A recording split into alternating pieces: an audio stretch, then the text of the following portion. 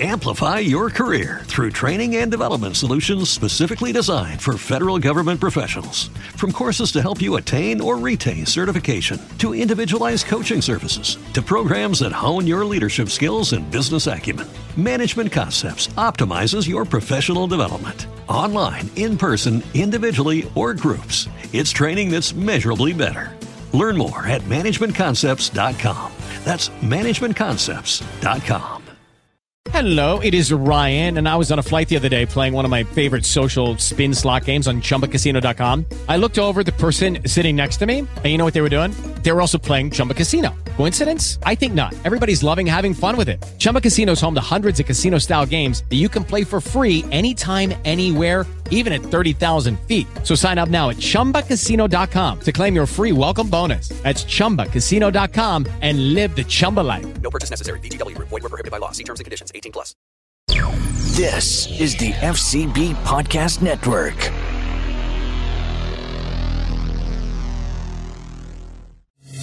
Break faces when they drop jaw.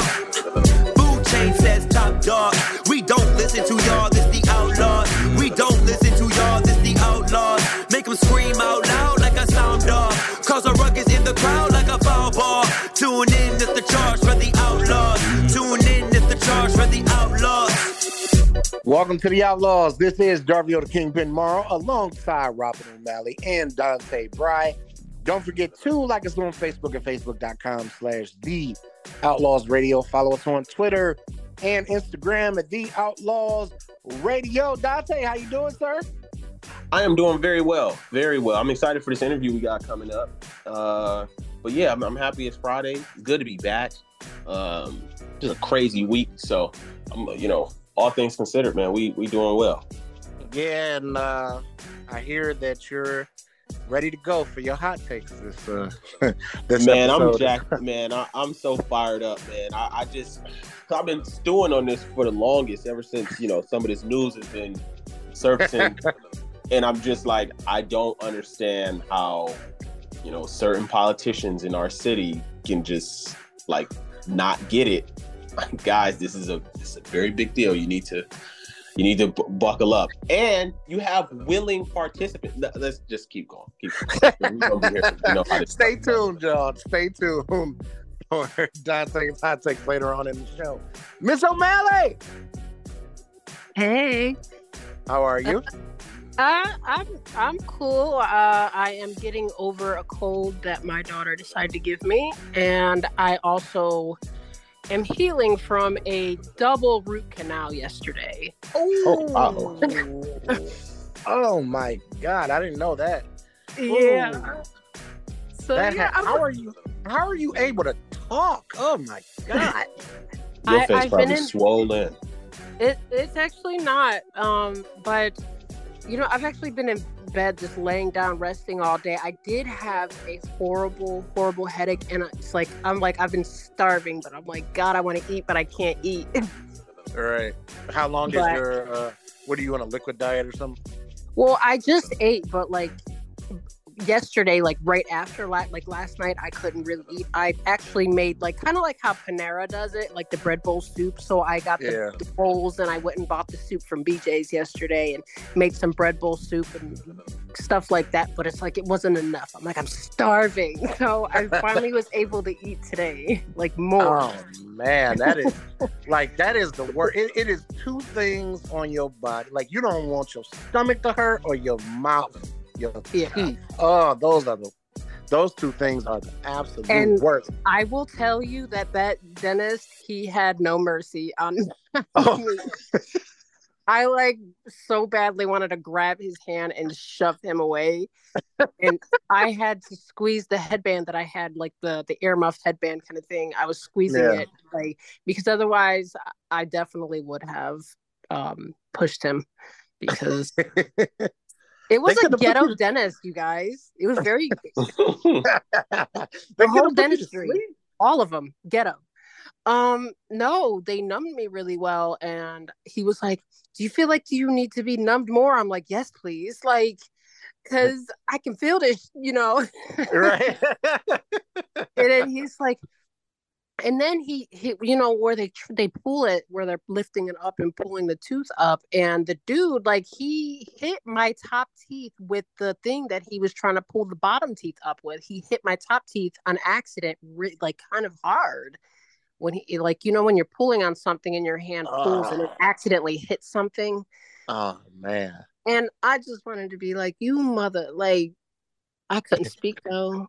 Couldn't speak because, yeah. And I think that I might have turned pale when they did it, because the lady, she kept asking me, she's like, "Are you okay? Are you okay?" And I'm just sitting there staring at her like, yo, I feel like I'm about to pass out right now. Oh my God. Oh man. That's an awful experience, man. And I didn't even know. We had a whole conversation on the phone earlier today. Yeah, that's because, you know what? Actually just took some ibuprofen, like, maybe probably an hour or so before that. Yeah, because you sounded normal then. You sound normal now, but oh man, I feel for you there, girl. That's oof. Yeah, you Ooh, know, wait. living life. Other than that, just been working. You know, except yesterday I called off. Right, of course. Definitely. All right, we have a very special interview that we're going to get to right now. All right, we have a very special guest on the show today. He is running for Congress. Chris Banweg, welcome to the show. How you doing, sir? I am doing great, Darvio, and thank you to you and Dante for having me on the show. Absolutely, absolutely. So first, before we get into your run for Congress, talk a little bit about your background, what you were doing, what the worlds that you were in before you entered into politics. Yeah, it's a great question, and I'll say that most of your listeners have probably never heard the name Banweg before, and in truth, that's because there are only 6 Banwegs in the United States, and 5 of them live in my house. My dad lives outside of Chicago, and my family came here. My grandfather, at the end of World War II, escaping a communist prison camp in Yugoslavia, made his way to Austria to meet up with his fiance. They had that married, had my dad there, and they applied for refugee status in the United States. They were there a couple of years, were granted status, and then they came over here and started life in Stowe in Summit County out of 3 wooden boxes. So growing up with those stories and that family, like my grandfather, for example, he escaped the starvation and work camp, but he didn't just escape the one time. He used to escape regularly to bring back food for the other prisoners. So you don't grow up around folks like that and not feel that responsibility to do hard things for other people. So for me, that led to one, truly appreciating what this nation offers to the people that live here. So I was able to pursue business as a part of my life. I've had parts or wholes of small business. I've worked at Fortune 500 companies at executive levels and have really been able to enjoy that success since my grandfather started here working in a tire mold factory. But at the same time, I valued this country and what we stand for enough that I joined the Marine Corps, and I've spent the last just about 24 years serving both active and reserve in the Marine Corps. Just this past week, had my promotion ceremony to the rank of colonel. Now, most, if not, most of my time in the Marine Corps has been overseas, helping to stabilize other governments' nations in combat zones and conducting counterinsurgency to get rid of the forces that would undermine a government. So I can tell you, Dario, that when I came back here in 2018, 2019, and I saw what was happening in our country, it disturbed me a great deal. Having had, 20 years of trying to manage other destabilized, dangerous countries, seeing those same things happen here in the United States was very disturbing. So that's a bit of my background. After 3 combat tours in the counterinsurgency and government stabilization, I could tell we were on a bad path here. So let's talk a little bit more about that, because you're a serious person doing serious work, and now you're in the wacky world of politics. What made you decide to come into this cesspool and try to make a difference? Well, it was not something I aspired to, in truth. And politics is not something I am drawn into, but in that background of seeing the struggle of our nation, it, I think, opened my eyes up to it a little. And I was approached by one of our state leaders and asked to run for the position. Now, to your point, I said no. I'm not a politician. I don't want to be involved in this. And they asked me to think about it and pray about it because they were feeling as though my skills might be a benefit to our nation here in the political realm, being an elected official. So I went back to my family and I said, hey, was asked to run for this. I was asked to think about it and pray about it. I wanted to see what you think. And my wife and my kids all said, no, you've been gone too long. Kids going into high school. We really want you around. I said, well, we need to consider it, pray about it, think about it. It's not an aspiration of mine, but if it is a calling to serve, if this is God working in our lives, we need to be obedient. We need to answer it. And so they took it away and they were thinking about it, praying about it. And I was surprised that my kids actually came back and said, hey, you need to do this. When we look at the world and we know what you can do, we want you to try to help fix this. And I said, okay, well, we'll start the process. I don't know how to do it, but we'll figure it out. Right, right. So we're talking with Chris Banweg, who's running for Congress. So let's talk a little bit about your district. First, for people who don't know, what is your district? Talk a little bit about what's in your district. No, very good question. And because of all the redistricting, it's hard to keep up. But I am in District 13, and that will be Summit County, all of Summit County, the top half of Stark County, and a little piece of Portage County, which includes Mogador and Western Suffield Township. It's an interesting district in that it's a 50-50 district, meaning 50% Democrat, 50% Republican. So it is a toss-up district, currently held by a Democrat representative, and I'll be running, as you know, as a Republican. It is the kind of place where hard work and connecting with the people can make a difference. It's a diverse district. We've got some rural, a lot of suburban, and even a little bit of urban. When you think about Akron, there are a lot of different people with a lot of different priorities in this district. Right, absolutely. So, and speaking of that, your district is very competitive politically. It's actually one of the most competitive in the state, which means in order for you to win in November, not only are you going to have to be, of course, talking to Republicans, but you're going to have to talk to independents and Democrats as well. What is your message, your unifying message to the people with diverse political views in your district? No, you're absolutely right. And when I think about that 50-50 district, it is, as a Republican, you're going to have to be able to um, appeal to all the Republicans, right? And then you're going to have to win a majority of independents and moderates. And the message for me from the beginning, when I said, yeah, we're going to do this, but we're going to do it right. We're not going to be the polarizing effect you see in the world of just narratives. For me, this is all about the American working family. And we need to get our policies prioritized back to what benefits the people that live in this nation. And what I mean by that is our communities, our neighborhoods, the families that live there need to be able to work a job that can provide for their family. They need to feel safe in the neighborhood that they live in. And that goes across all neighborhoods. They need to feel like the justice system is there to protect them from persecution or wrong and isn't there as a weaponized system to punish them for their political ideas. To me, it's about getting away from these fringe divisive ideas and focusing not just the message, but the actual effort of the position on the 80% of things that we all agree on, right? The things where we can make an impact. And I know I'm not ignorant to the fact that we're very divided right now as a nation. And I've seen that in many of the nations that I've been to. I've seen a lot of the challenges we're going through right now live out in other countries.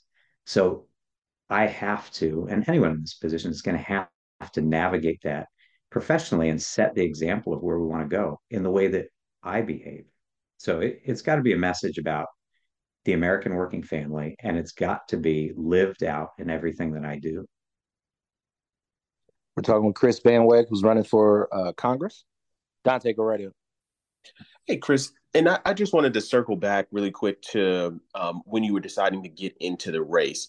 Was there a specific issue that you were approached about that people thought you would have had a specific area of expertise, or was there a specific issue that kind of pushed you over the top to make you think about it? Because I know you said you were hesitant in the beginning and flat out rejected it in the beginning. So I was just wondering if there was something specific that you saw within our country or within the district that made you say, you know what, I gotta think about this a lot more. Yeah, there were a couple of things that have been weighing on me, and just not knowing what I could do about it as an individual. I certainly didn't think politics would be the way. I do serve on Hudson's City Council as an at-large member, and what got me into that was with my civil affairs background. It's a lot about how to make communities work, economic development, the governance and legislative process, uh, how to help people find solutions. Right. So when I was approached, part of what tipped me over is it might be unique for me is one, that background. We need in Northeast Ohio economic development. I've been doing that in the nations that I've been to, from microeconomics and bread shops to, produce in river valleys, right? And then connecting that through infrastructure in the region to increase trade and really develop the lives of the people there. But one thing that hit me square in the face in this conversation was the number of regional conflicts around the globe right now, and the way that our foreign policy has led us to the precipice of a number of global, I want to say global disasters. If we're not managing these things right, we're going to be in for a world of hurt. And my background provides, over 20 years of national defense and foreign policy experience. And in truth, I don't think you're going to find that in a lot of the career politicians or the traditional profile you see run, where they're coming out of a state legislature or they've gone to become a lobbyist. So they know how to work the angles and work deals, but maybe they don't have the same perspective on the risks related to our foreign policy decisions. We're talking with Chris Banweg, who's running for Congress. So talk a little bit about, man, what it's been like so far on the trail. I mean, it's a huge undertaking, of course, and many people who are listening may have never, done anything like that before. Talk a little bit about what it's been like since you got into the race. No, when I described it to my kids, I said this is going to be like a deployment, and they know what that means. I said I'll still live here, but I will not be home. If we're going to do this right, and that was before they said yes, do it. I wanted them to understand what it would mean.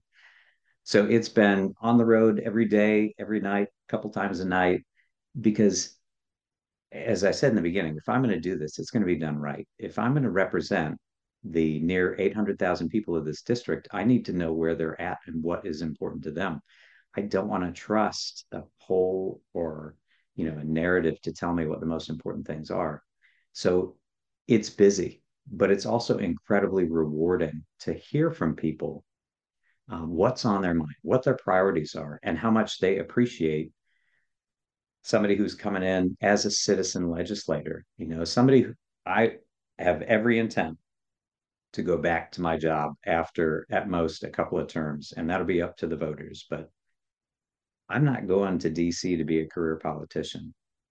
I want to work, go there, provide solutions that are going to create a better environment for the families that live in our communities that I'm going to go back to and have to live in. To me, that's what it should be about. And I see the excitement in the people that I've met with about new leadership in DC, leadership that has that attitude. And I'm seeing it pop up in a lot of other candidates, people who are coming grassroots, outsider candidates who maybe didn't get groomed by the system for this. And honestly, I think that that's going to be refreshing for us, both as Ohio 13 and as a nation. Mm-hmm. So let's fast forward here. Let's say you win the nomination and you get elected. What's your priorities? Give me two or three of your top priorities should you get to Washington. Again, good question, and clear in that one, I hope I don't have to still deal with it when I get to Washington. But the most imminent threat we have today is the open border. And it feeds the challenges we have in our communities, particularly in Northeast Ohio. Before the open border, the border crisis that we have, I would have told you that, it's the economy, jobs, inflation, the cost of everything in our community, from the cost of a box of Cheerios to the fact that today you've got to make about $100,000 a year as a young family to afford a home, whereas 3 years ago it was about $60,000. The hidden tax of inflation is eating us alive. But right now, the border is the biggest challenge we've got because we are allowing risk into our communities in the form of illicit drugs, criminals, potentially terrorists. It has been validated. And that makes our communities unsafe. Now, I can tell you, to connect it to the economic side, even the less scary part of it is when you bring in folks who are going to flood your working population, it's going to drive down the average wage. And in a normal set of circumstances, we would be managing immigration to the point at which it wouldn't upset the apple cart, turn over our employment world. But the way it's happening today, the average working American is going to be competing against somebody who may be getting, his $5,000 Visa card.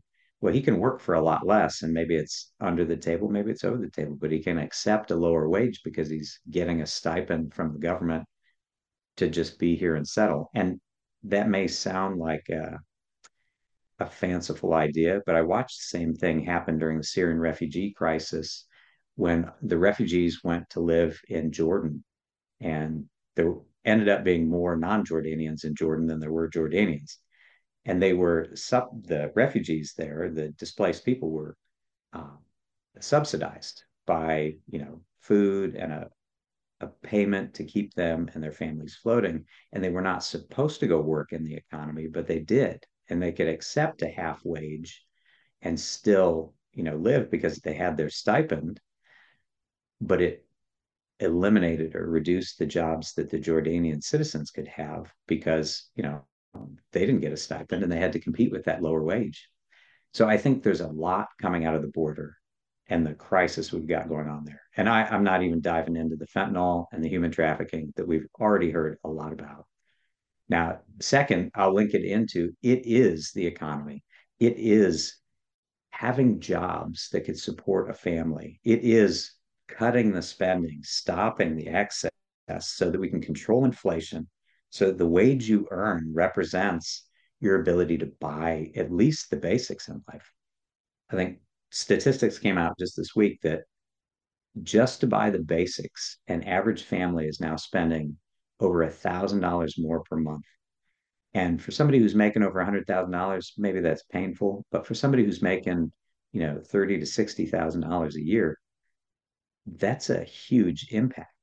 So when we talk about my priorities, one, I hope I don't have to deal with it because we've already fixed it by then, but it's the border crisis. Two is our economy, is the inflation and jobs in Northeast Ohio.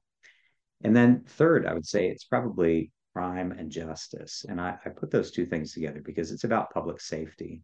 We've got to be able to believe in our criminal justice system. We have to have, law enforcement supported so that they can do their job and do it well. We also need to address, issues of breaking the law, whether it be career criminals or somebody who's not a career criminal, right? We need to uphold the law so that people have a good expectation that they'll be treated fairly in their community. Mm-hmm. All right. As we get ready to wind down here, a couple more two more questions. One, for people, like you said, you're not a career politician. This is a new experience for you. Serving isn't a new experience, but serving in this way is. For people who are listening, who may be thinking about doing the same, what advice would you give them? Yeah, I would say talk to the people around you, learn the system a little bit, and then prepare yourself. I think there are a lot of people who want to dip a toe into it and don't understand the burden that it will be and like the administrative maze that you have to navigate.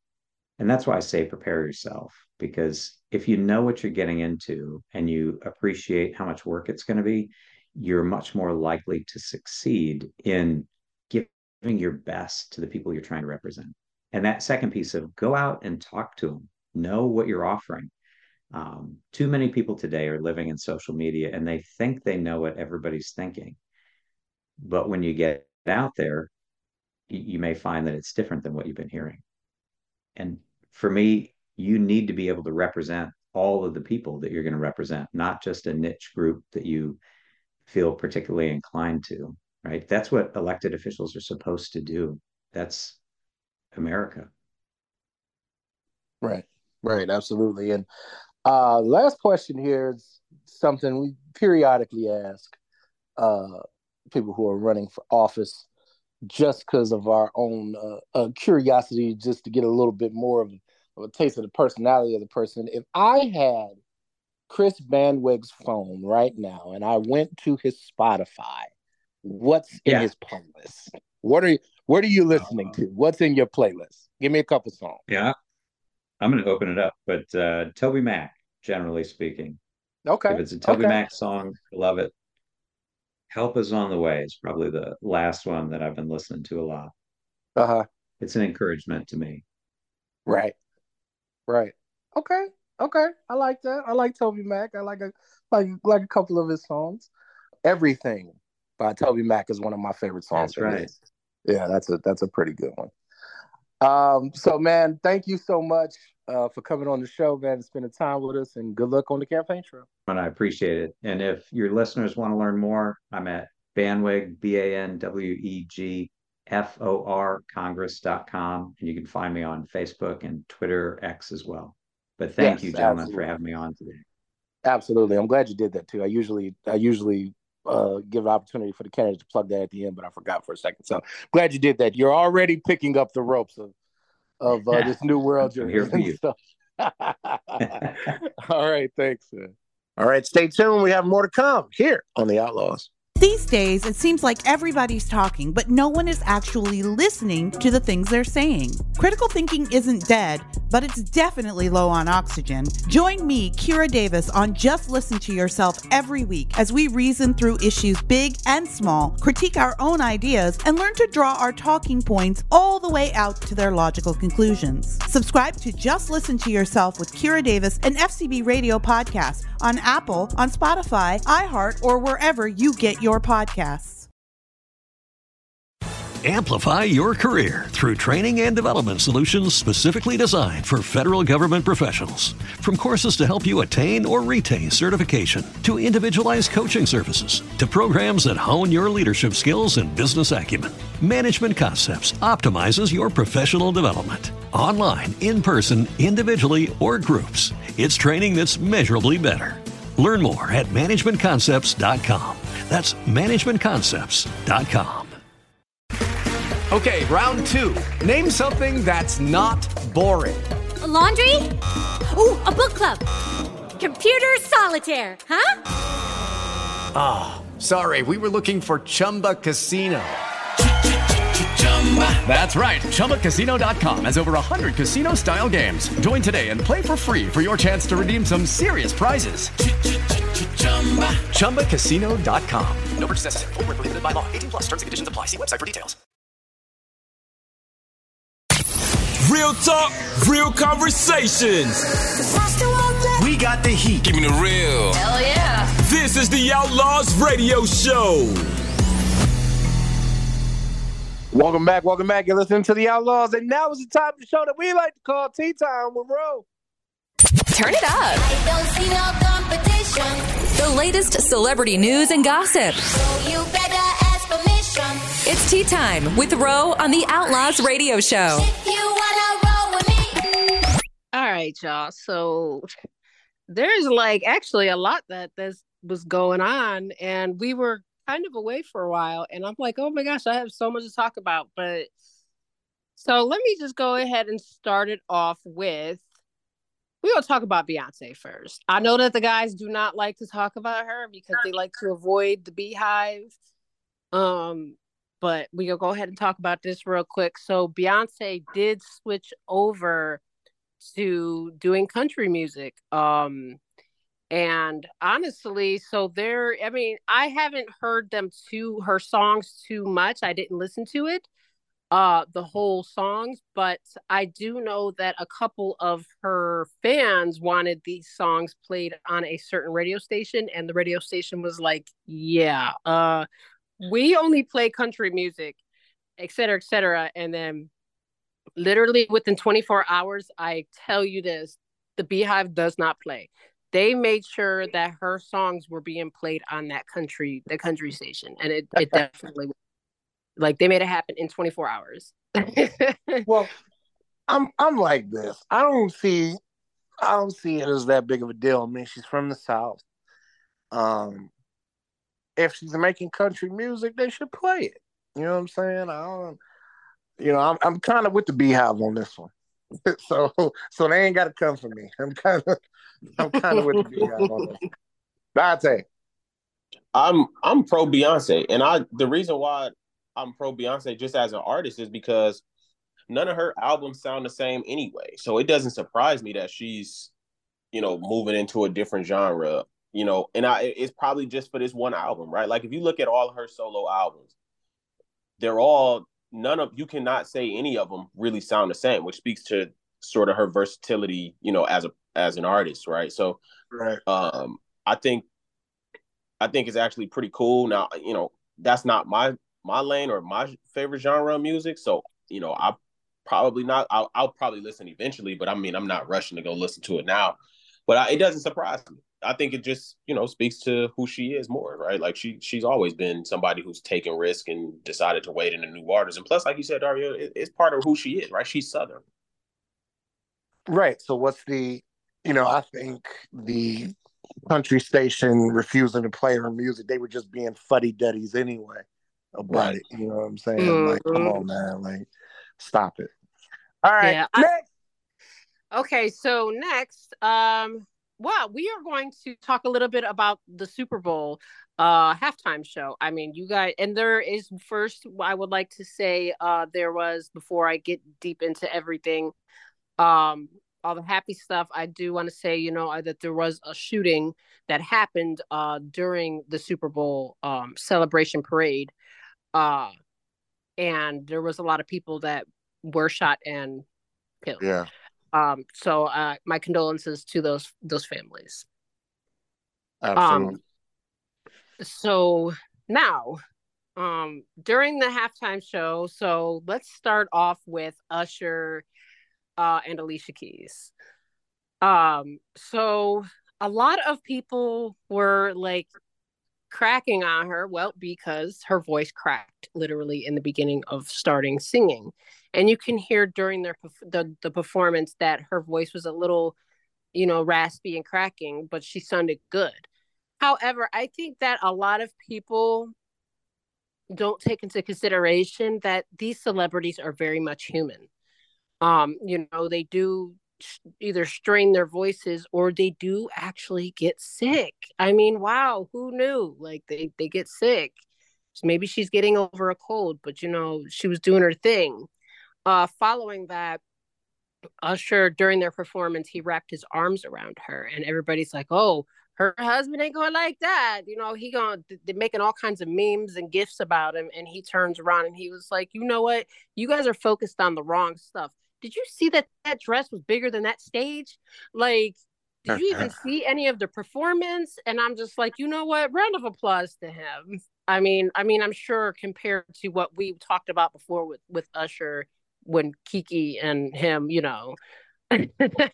when that happened, when her baby daddy lost it.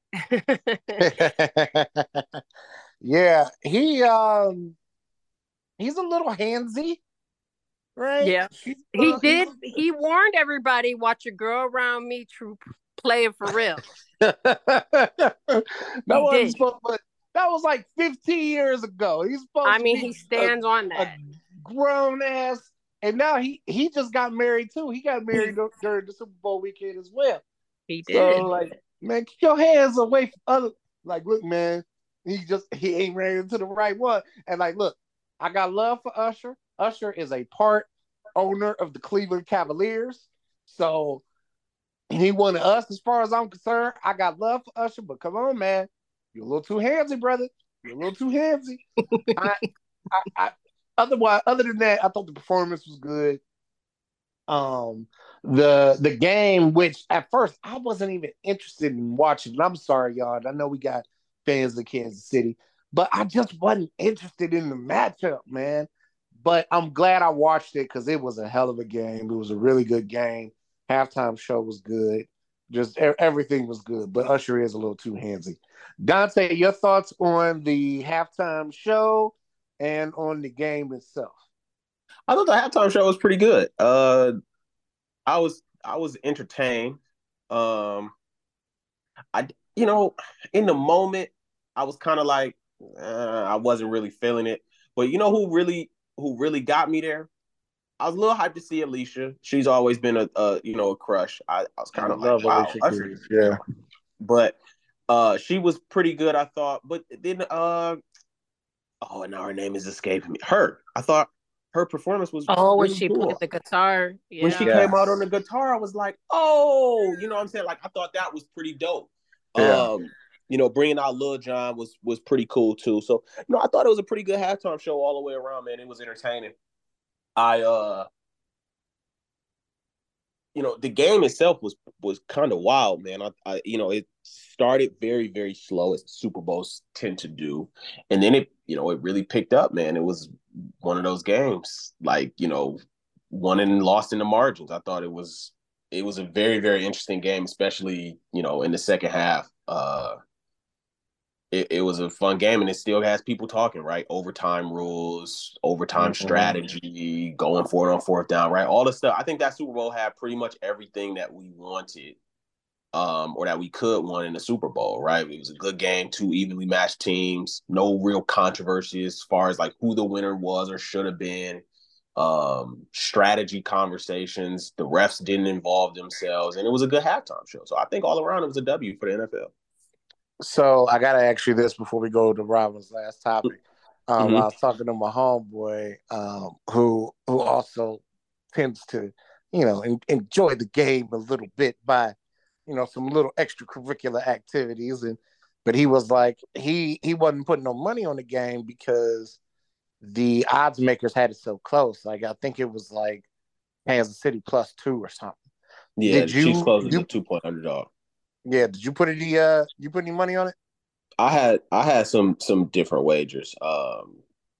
The best one obviously was getting Kansas City as an underdog. I didn't take them to win the game, just take them as an underdog to cover. They won outright, so there was that one. But I had season long or futures on both sides, so it wasn't something that I was going to win either way, because I had a Super Bowl future on the Niners and I had a Super Bowl future on the Chiefs.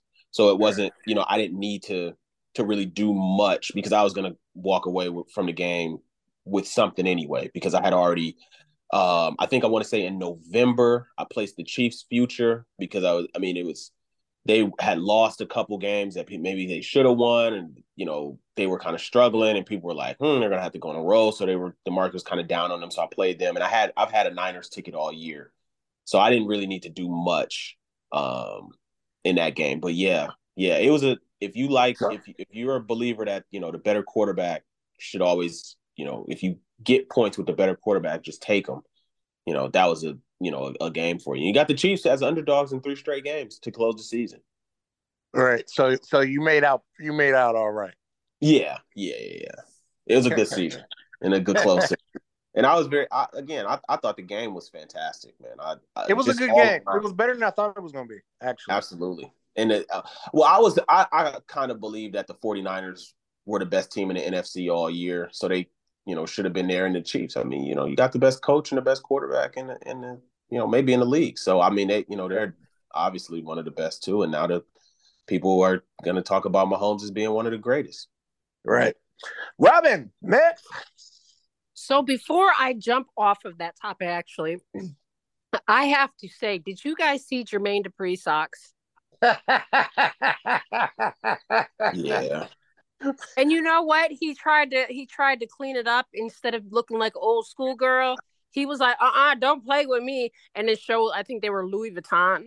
Yeah, they're Louis Vuitton socks. And it's like Louis Vuitton, just because they're Louis Vuitton does not take away the fact that it looks like you got little frillies around your ankles. I think they're like $500. Those are like $500. So what? You still got, I can buy the same looking socks and they got little frillies. Listen, I wore those as a little girl, just not in that brand. No, people was clowning JD, man. Listen, I mean, I don't know. But he did. He had to stun. He like, hold on now, and he showed the side where it said Louis Vuitton, and I think somebody looked it up. I think those socks are they're like $495, $500, something like that. I just sent a picture just so you guys, you guys can see in the group chat on Instagram, a prime example of what people were clowning him about. You have to go look. They made it look like it was like one of them little, like one of those baby dolls. It's a cartoon character with the big old head. They need to leave JD alone. I'm gonna leave him alone. That's one of listen, that's one of the uncles. All right, we go okay. But so next, so Kanye West has actually been pretty quiet lately. Kind of to himself. I mean, outside of, I think him and his daughter actually created a song just recently too, but he dropped an entire album, actually. Him and Ty Dolla $ign, they dropped an album, and I think it's called Vultures. And probably within just a day or so after dropping it, Apple Music actually removed the entire album. And it's like, basically, so is it like, is this whole the cancel culture kind of thing, just because, of what happened prior? Like, I don't know. I've been trying to figure that out. I heard about that. But I don't know. So it says the album was removed from Apple Music and iTunes. Rolling Stone also reported Fuga. Am I saying that right? F-U-G-A? What is it? F-U-G-A. Which Fuga? is a music distributor, told the news that they declined to work with Kanye just last year. But they uploaded the album anyway. So, I mean, that's the thing, man. Kanye said a lot of wild, disrespectful things.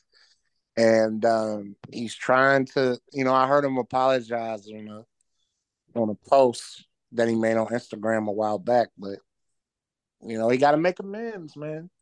I mean, well, right. I mean, and he does, but that's going to take some time. But also at the same point, it's like, what if Kanye just comes out and he just creates his own platform? That would be something big and different, because honestly, during with cancel culture and, just these big companies, a lot of these companies, like, they may never forgive you. I mean, for prime example, like, look at Chris Brown. He's a lot of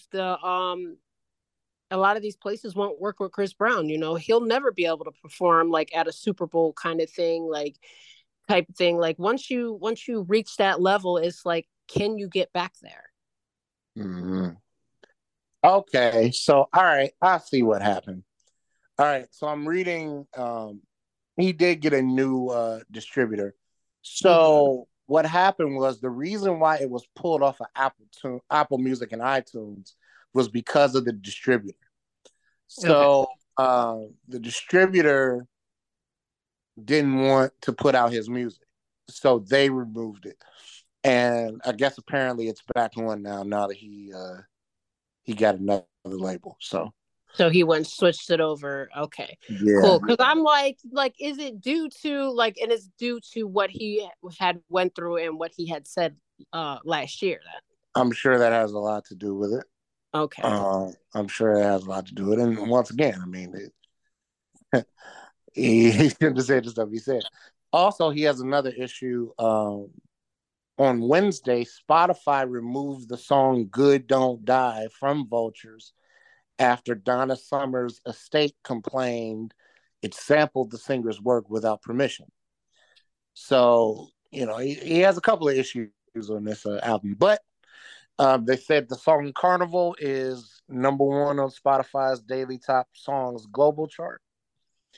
Ooh. And the song Burn and F Something, guess he's not doing gospel music anymore, F Something are also in the top 20. So you got anything else? You good? Yeah, I think that I might actually be good. Yeah, I'm good. All right. Dante, any thoughts on that? Yeah, I don't really think anything that happens to Kanye is cancel culture. I mean, if a platform says we like your brand hurts us or what you've done in the past can hurt us and we don't want you or anything to do with you on our platform, I don't really think that's cancel culture. I mean, I personally would feel the same, not necessarily in Kanye's situation, but just if somebody came on our show, I wouldn't want to have somebody on my platform if they said racist things about, Black people. Right. And I don't think that would be for example, if I was the CEO of Apple or I was a large shareholder in Apple, large enough shareholder to make a difference. If you were a musician and you had negative things to say about Black people, your music ain't coming on my platform. Correct. I'm not about to. You're not about to make money off my platform, and you done said disrespectful things about my people. So and I don't think that's cancel culture. I just think hey, you obviously don't want to be on my platform. You got these feelings towards people that look like me. So that's Kanye's bit. I mean, if he apologized for those things. So, right before the album dropped, of course, which was, very interesting timing of, right when the apology was coming out. It was when the apology went viral. It was like, okay, so why is he doing this now? Right. And everybody's like, oh, he's probably back on his medication. It's like, no, man, Kanye, Kanye's not stupid. He knows what he knows. Right. So he decided to play buddy so far to one side and then came back and was like, oh shoot, shoot, all those label execs and all these, bad people I was talking about, I kind of need them. So let me apologize, right? Let me try to get back in good graces. And, people don't forget so quickly and easily, man. Right. Right. Especially when you say something like that. And that's always been my argument as well. We'll close on this. Dante, I totally agree. When people say, hey, he's being canceled because he said something bad about Jewish people and this Jewish person didn't like it. I'm like, dude, you couldn't come on our platform and say something anti-Black.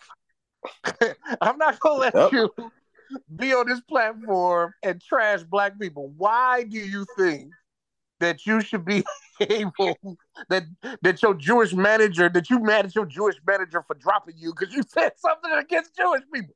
Yep. Dude, what are we talking about? Yep.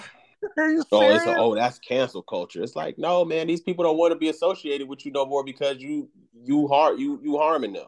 You trash people don't want to. Yeah, you not as lucrative financially as you think you are, especially not anymore, right? No, Adidas showed you that, and yeah, man, as creative as you are and as incredible as you are in that creative space, you ain't above it, right? Because that's what you are. And a lot of these guys, man, they forget what they actually are. Yep. Kanye is not super dynamic in terms of finance or business. He's talent. He's talent. And that's right. okay. And a lot of times people try to get out of their lane, to do the, I'm bigger than music, or I'm bigger than X, Y, and Z, or I'm the business myself. It's like, actually, you need partners and you need distributors and you need people to help you do X, Y, and Z, because at the end of the day, he's talent.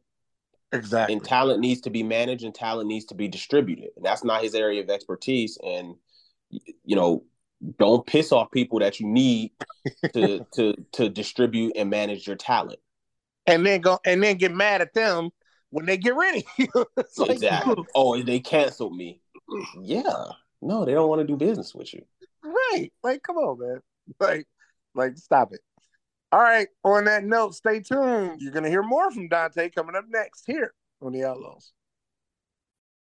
Amplify your career through training and development solutions specifically designed for federal government professionals. From courses to help you attain or retain certification, to individualized coaching services, to programs that hone your leadership skills and business acumen, Management Concepts optimizes your professional development. Online, in person, individually, or groups, it's training that's measurably better. Learn more at managementconcepts.com.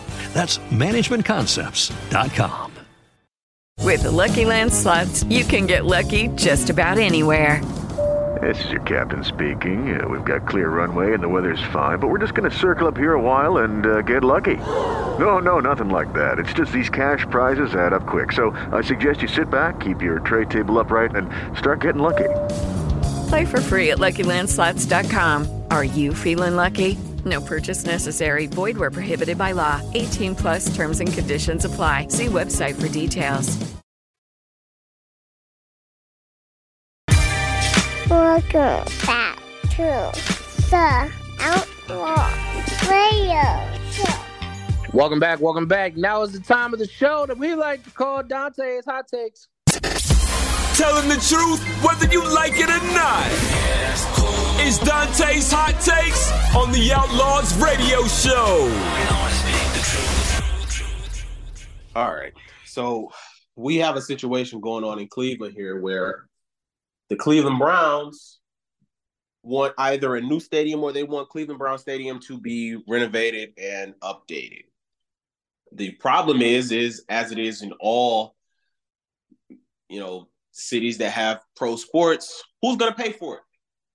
Usually, the team and the ownership group has so much leverage that it's not even really a discussion.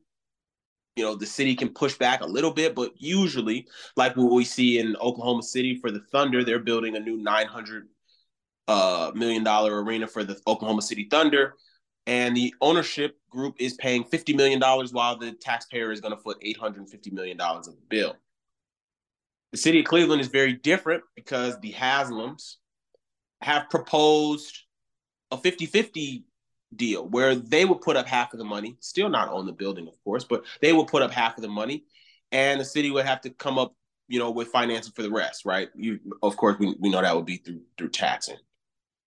As of right now, the city of Cleveland is kind of pushing back, and we're sort of at an impasse to the point where the Haslams have made a leverage play and are looking into. I don't know if that purchase of 176 acres of land in Brook Park, which is not in the city of Cleveland, it's a suburb, has gone through, or if that was something that they were looking at. But they could be looking to take the Browns outside of the city of Cleveland, which would be a disaster. So let's point the finger where it needs to be pointed, and that's at the mayor's office, who doesn't seem to understand, the economic disaster that it would be if the Browns left the city of Cleveland. He also doesn't understand, from a business standpoint, that someone with leverage like the Browns and the Haslams have here don't often or ever offer a 50-50 deal when they don't have to. Because here again, the dirty secret about pro sports is it's not really a negotiation. The Browns leaving the city would be devastating from a tax standpoint. It would be, they would still be in the area. They would still be in the region. But Sundays, not having the Browns in Cleveland, not only is it a tax problem for the city, it's also a depression level problem for local bars, restaurants, and different businesses that profit and benefit from the Browns being in Cleveland 8 or 9 times a year. So the city of Cleveland is trying to play hardball where they have absolutely no leverage. The Haslams are giving you an out here. They are trying by saying, we will put up half of the funds here, which again, if you follow pro sports or if you just follow this from a business standpoint, they don't need to do that. They have all of the leverage because they can move outside of the city. They can go to Brook Park. They could try to find land elsewhere. All they would need to do is to stay in the region.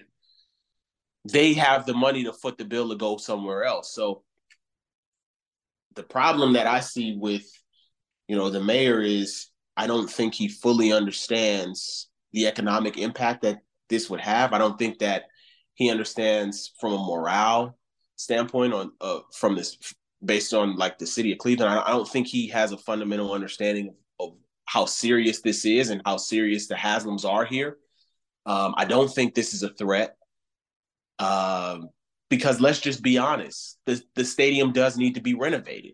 We can look back in the late 90s and say, okay, they just threw Cleveland Brown Stadium together, and hindsight is 2020. But you can't look back 25 years in the past and blame anybody that was involved with that project because they were just so desperate to get the team back.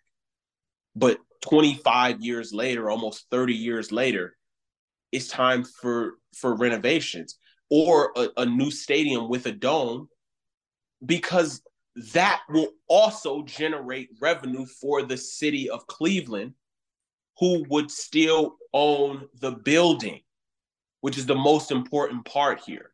So they just had a Beyonce concert last summer at Ford Field in Detroit. You can do stuff like that here in the wintertime, right?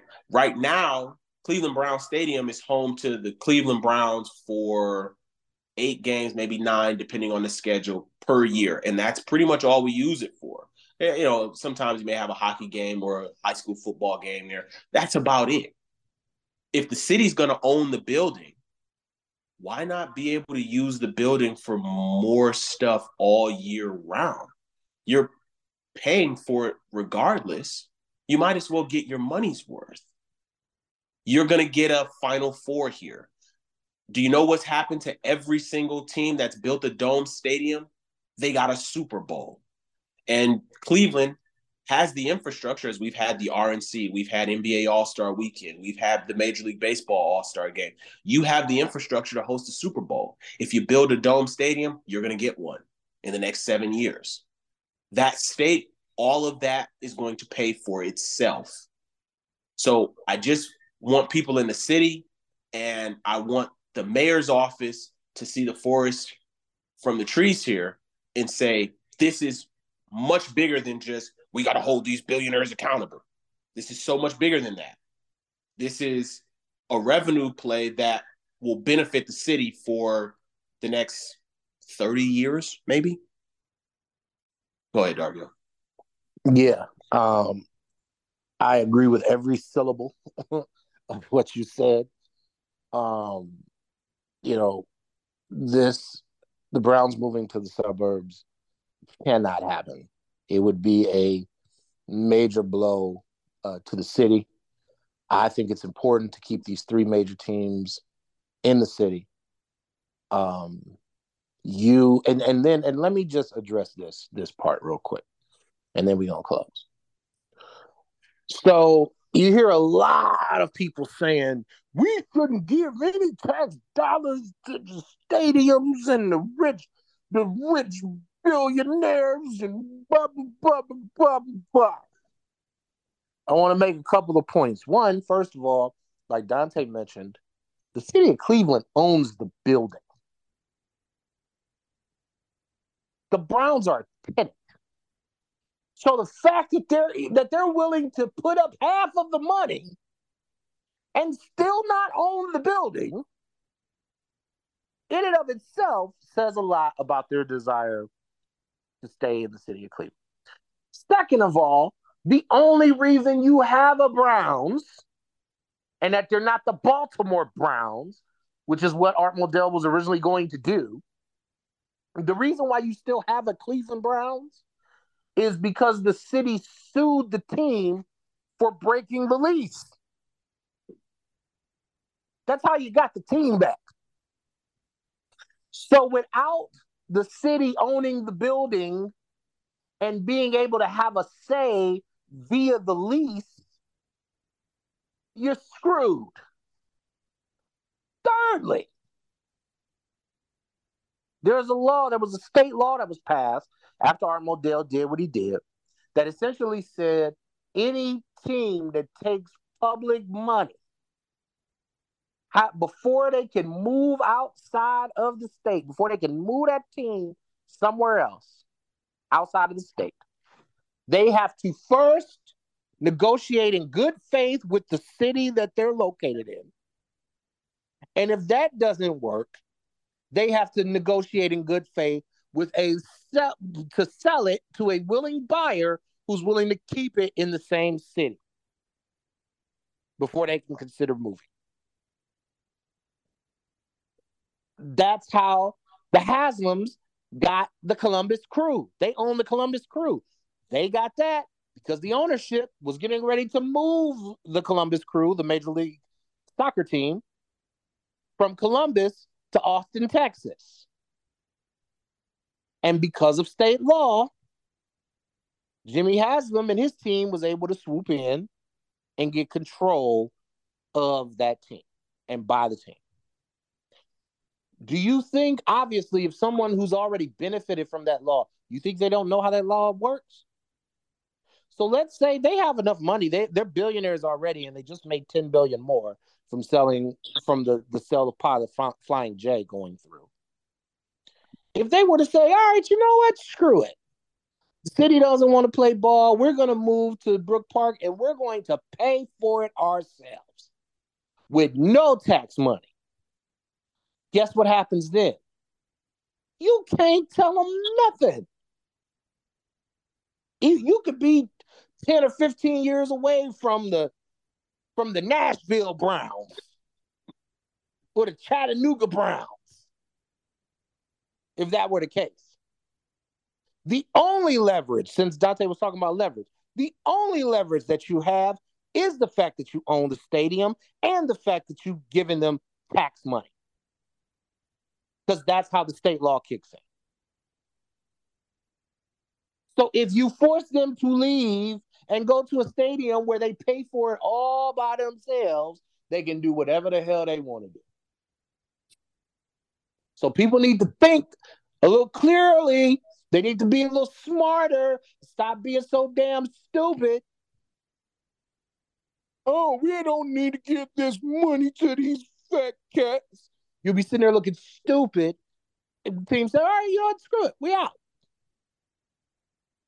That money that you give to them teams is the only leverage that you have with those teams. Dante, last words, and let them know how to follow you. Yeah, I just want to let it be known that any sports fan that lives in a major city that has pro sports, you have to pay to play. You have to pay something in order to play. These leagues are billion-dollar entities, and these franchises are billion-dollar entities.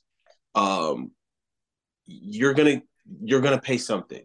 You're either gonna pay and keep them there, or you're gonna pay the taxes to cover the revenue that was lost. So Because let me tell you something. If the Browns were to leave the city of Cleveland and go to Brook Park, if you live in the city of Cleveland, your taxes are going to go up. They just are. Because there's going to be a massive, massive hole in the budget. So, you got to pay to play. And the fact of the matter is that the Haslams are saying, you don't even have to pay as much, right? We're not going to do you like other cities do, right? Because we don't need to. The Haslams and Dan Gilbert specifically have done tremendous work in the city of Cleveland, with their dollars. So they're not even doing you like they could do you, right? The Haslams could say, you know what, we want a new stadium and we don't want the city and we don't want to pay for none of it. They could do that because certain cities have had to go through that. And guess what? Most of the time, cities are going to say, okay, we'll do it. Otherwise, you're going to get situations like you're just not going to have pro sports in that city, right? It's going to be the Cleveland Browns that play in Brook Park, or I know in Detroit it was a big problem when the Detroit Pistons were in Auburn Hills, right? Like, and now they're finally back now, but certain things, we talked about this off the air, but it's like, are any of the pro sports teams actually in Dallas, right? We know the Cowboys are in Arlington, right? So in that, certain cities can handle that. The city of Cleveland cannot. So recognize where your leverage is, understand that, and also understand that you're going to pay one way or another. You can follow me on Instagram and Twitter at Taebrye, Taebrye. Miss O'Malley. You can follow me on Instagram at Real Robin O'Malley and Facebook at Robin O'Malley. And you can follow me at D the Kingpin everywhere. That's DTHEKINGPIN. One more time. Thank you to Chris Banweg for coming on the show. We really appreciate it. We are out of here. See you next time. Peace.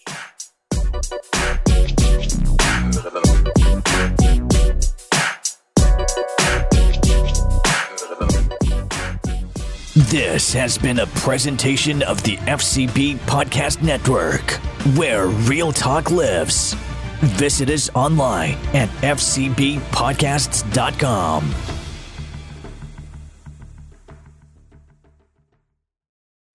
Amplify your career through training and development solutions specifically designed for federal government professionals. From courses to help you attain or retain certification, to individualized coaching services, to programs that hone your leadership skills and business acumen, Management Concepts optimizes your professional development. Online, in person, individually, or groups, it's training that's measurably better. Learn more at managementconcepts.com. That's managementconcepts.com.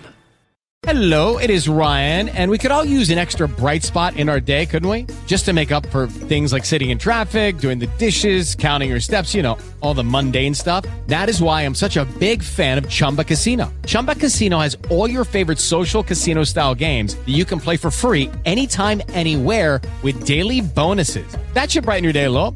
Actually, a lot. So sign up now at ChumbaCasino.com. That's ChumbaCasino.com. No purchase necessary. VGW Group. Void where prohibited by law. See terms and conditions. 18+.